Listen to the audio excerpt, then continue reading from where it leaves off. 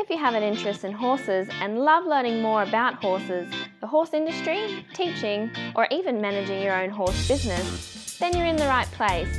We would love you to join us on our mission, which is to improve the lives of horses around the world through the education of riders, handlers, and trainers. So get comfortable, listen in, and enjoy.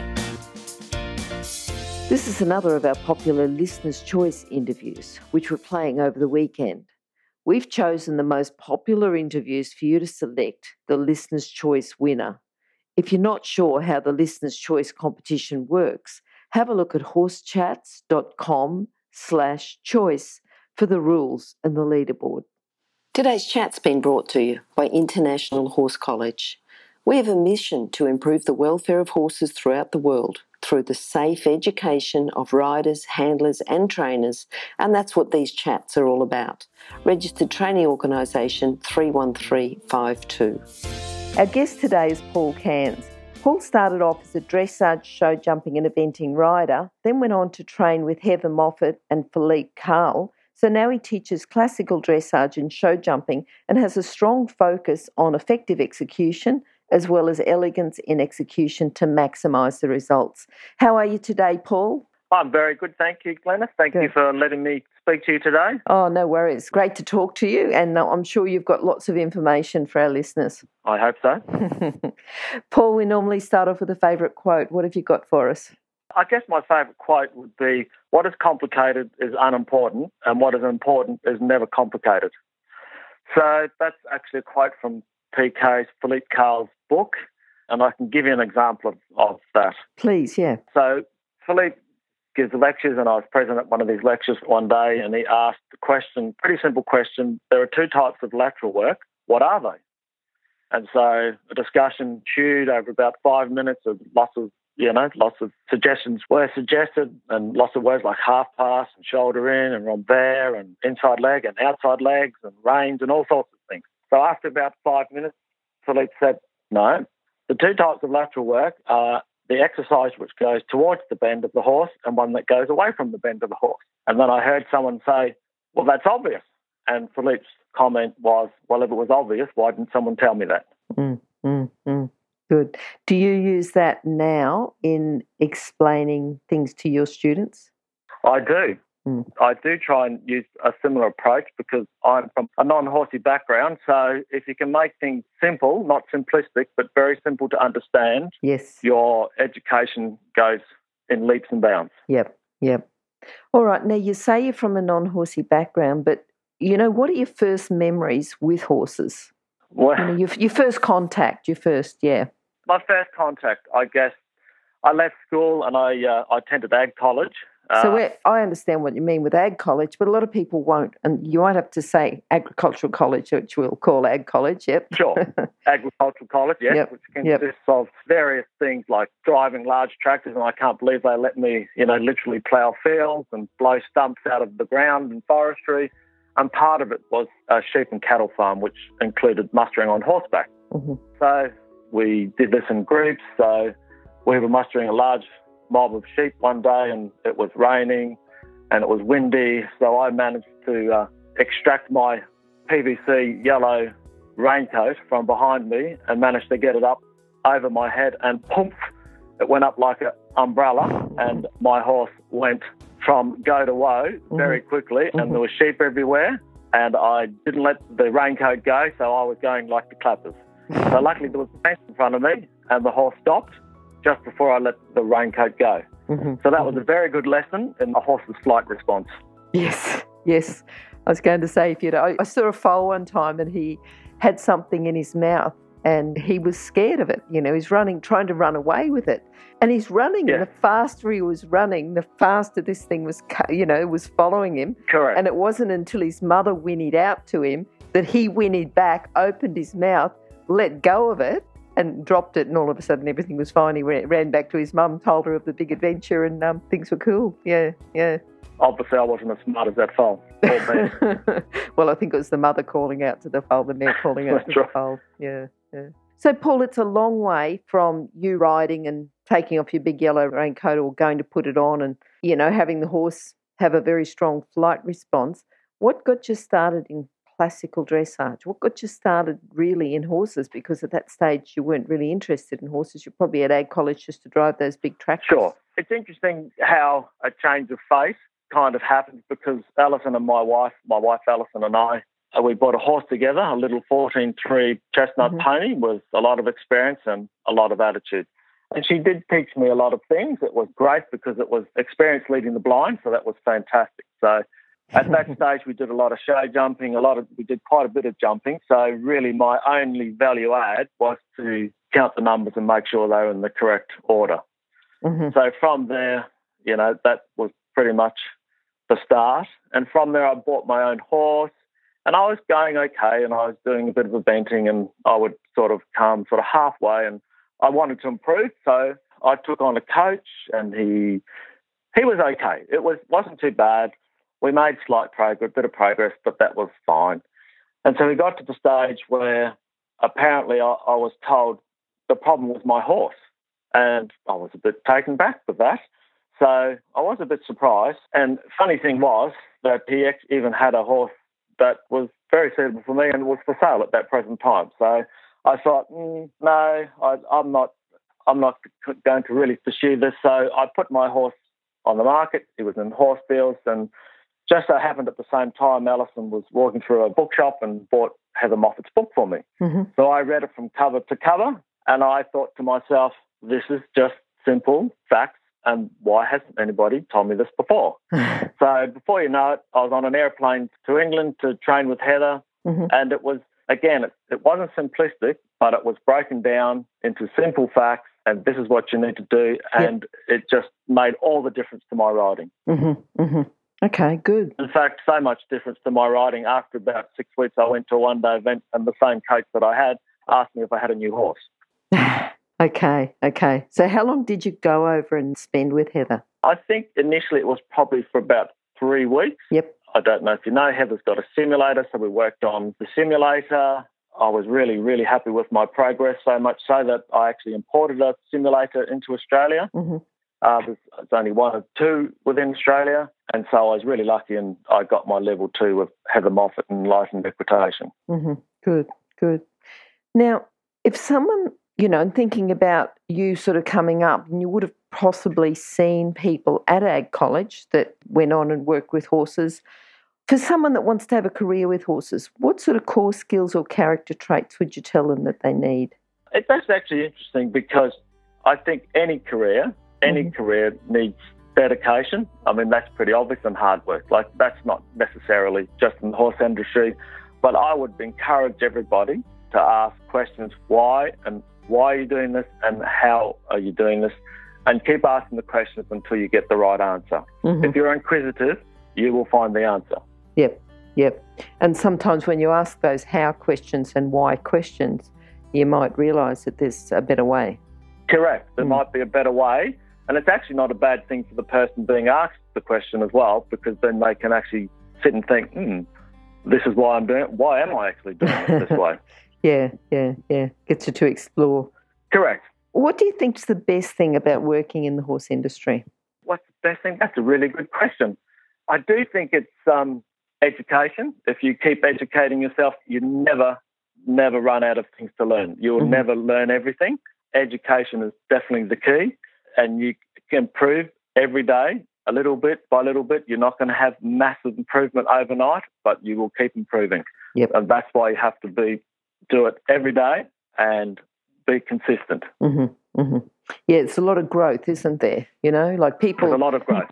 Yeah, and there's, a bit of a fallacy, people that don't have horses, and you say, I'm just going for a lesson. What do you mean? I thought you could already ride. When people come to me for a lesson, and they go, okay, what do you want to achieve? And they go, X, Y, Z, that's fantastic. Okay, excellent. How often do you ride a week? Oh, on the weekends, once or twice. Okay, so your goal is going to be it's going to be a long way in the distance. If you want to get good, you've got to do it every day. Yep. Well, most days. Yep. Well, that makes sense. The more often you do practice it and the more consistent you are, the better you're going to get. Yep. All right. Now, we talked about earlier on when I introduced you, I said about, Heather Moffat and Philippe Carl. You talked about Heather. How's Philippe helped you in your career, and is there anyone else that you wanted to talk about? Sure. Look, I think Philippe has helped my education greatly. He's very logical. He's a very good educator, and he knows how to gymnasticize a horse without bits and pieces, without gadgets, and it's all very logical. And if you read his book, you can think, I always think, why don't other people know this? I think that's good. Sometimes you do say that, why don't other people know? But then you've got to think back to a time that you didn't know, and say, right, well, that sometimes they don't know because they've just never been exposed to a different type of thinking. Correct. So Philippe Carl, his emphasis is on gymnasticizing a horse, and Heather's emphasis is on the rider's position. So it's a really good blend of the two. Good combination, yeah. What about horses? Is there a horse that's really helped you with your career? You've mentioned a couple, I think Prinny and you. Yep. Any others? I would definitely say Prinny would have to be my inspiration because it was just so easy. She was a point and shoot. I really didn't have to do much. So it wasn't difficult for me at that stage, and that was when I was the start of my career. So things became better much easier. What do you think your proudest moment's been? That's interesting. I mean, I hope this doesn't sound cliche or twee, but when I teach pupils and I get the same response, they say, this is so simple. Why hasn't anybody told me this before? And I get a real kick out of that because it just shows that A, I'm being effective, and B, they know what I'm talking about. Yeah, that's good. So thinking about where you are now in the horse industry, and you're a coach and you're teaching and everything else, what do you think should be your biggest challenge on your way to being where you are now? And also talk about how you've overcome it as well. I guess it was really when it was out of pure frustration. I stopped riding. I think I mentioned I had an eventer and I was going to a well-renowned coach, and I was going okay, but I wasn't going as quickly as I would like. And then I did, just by pure chance, by education and reading, I got myself out of that hole and thinking, well, this is great. But luckily I did read Heather's book, and, from there, Heather introduced me to Philippe Carl's videos. I saw that. Again, this is just logical. This is the way I personally would like to train a horse because I think it's correct. And then, as I say, that's history. Yeah. So I suppose your message there is to say to people, if you are in that position where you're frustrated and you just don't know the answers, you've got to keep exploring. You explored and found the book. You have to keep exploring. Yeah. Correct. Yeah.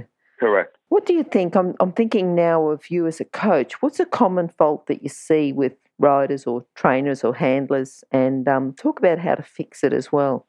Sure. Okay, well, I think one of the most common problems is people treat the effect rather than the cause of the problem.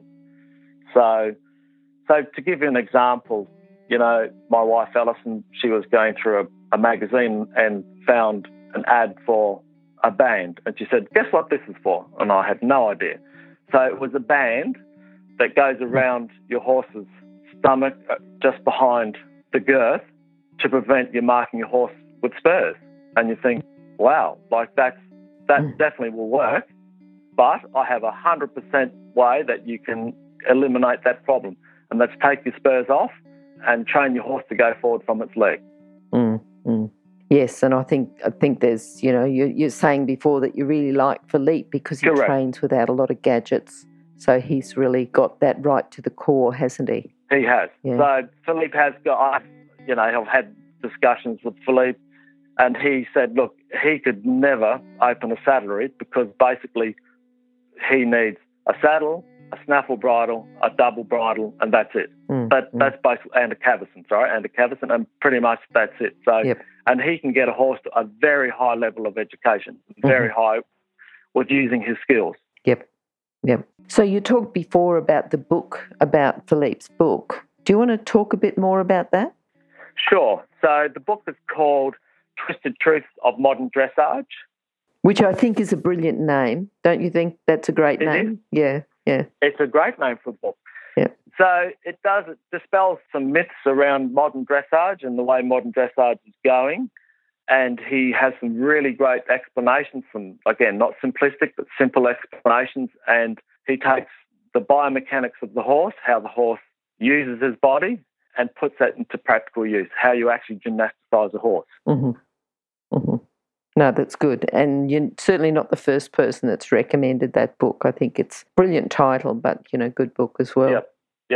Yep. Paul, what are you looking forward to at the moment? What am I looking forward to in the future? Well, apparently my wife has told me that I'm working till 80, so I'm looking forward to, not the same, but I'm looking forward to training with horses, again, educating myself and just getting better every day. And again, I know that sounds cliche, but it takes a long time to get very good.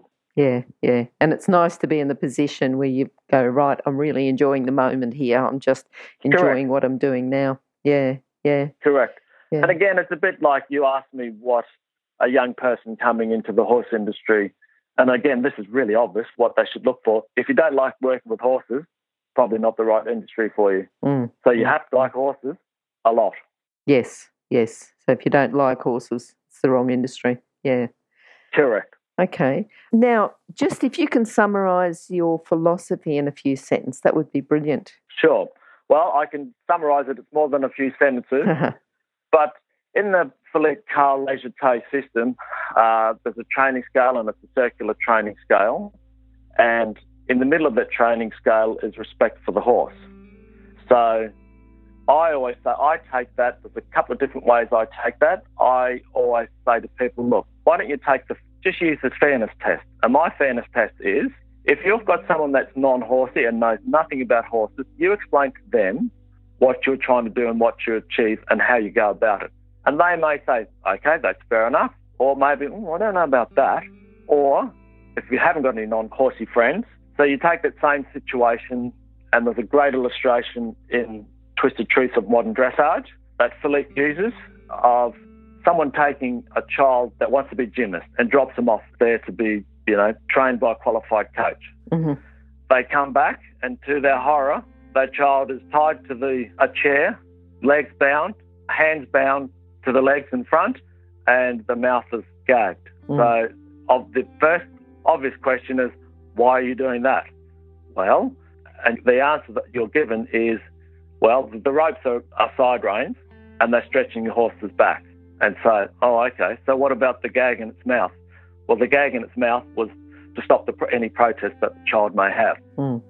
Again, I think any reasonable person would think that's unfair for a child. So it's unfair for a child. I think it's unfair for a horse. Yep. All right then. No, I think that's good, Paul. I think you've certainly given us a lot of information, a lot to think about. And, I think the book Twisted Truth and Modern Dressage sort of backs up what you've said as well. Paul, how can people contact you? I have a website called enlightenedequitation.com.au, and I could be contacted on that. Great. Wonderful. All right, Paul, good to talk to you, and hopefully we'll catch up again sometime with you soon. Great. Thanks for talking. Okay. Bye. Bye. If you've enjoyed this chat, then please comment, rate and subscribe. If you'd like any changes or recommendations for guests, then please contact us through horsechats.com.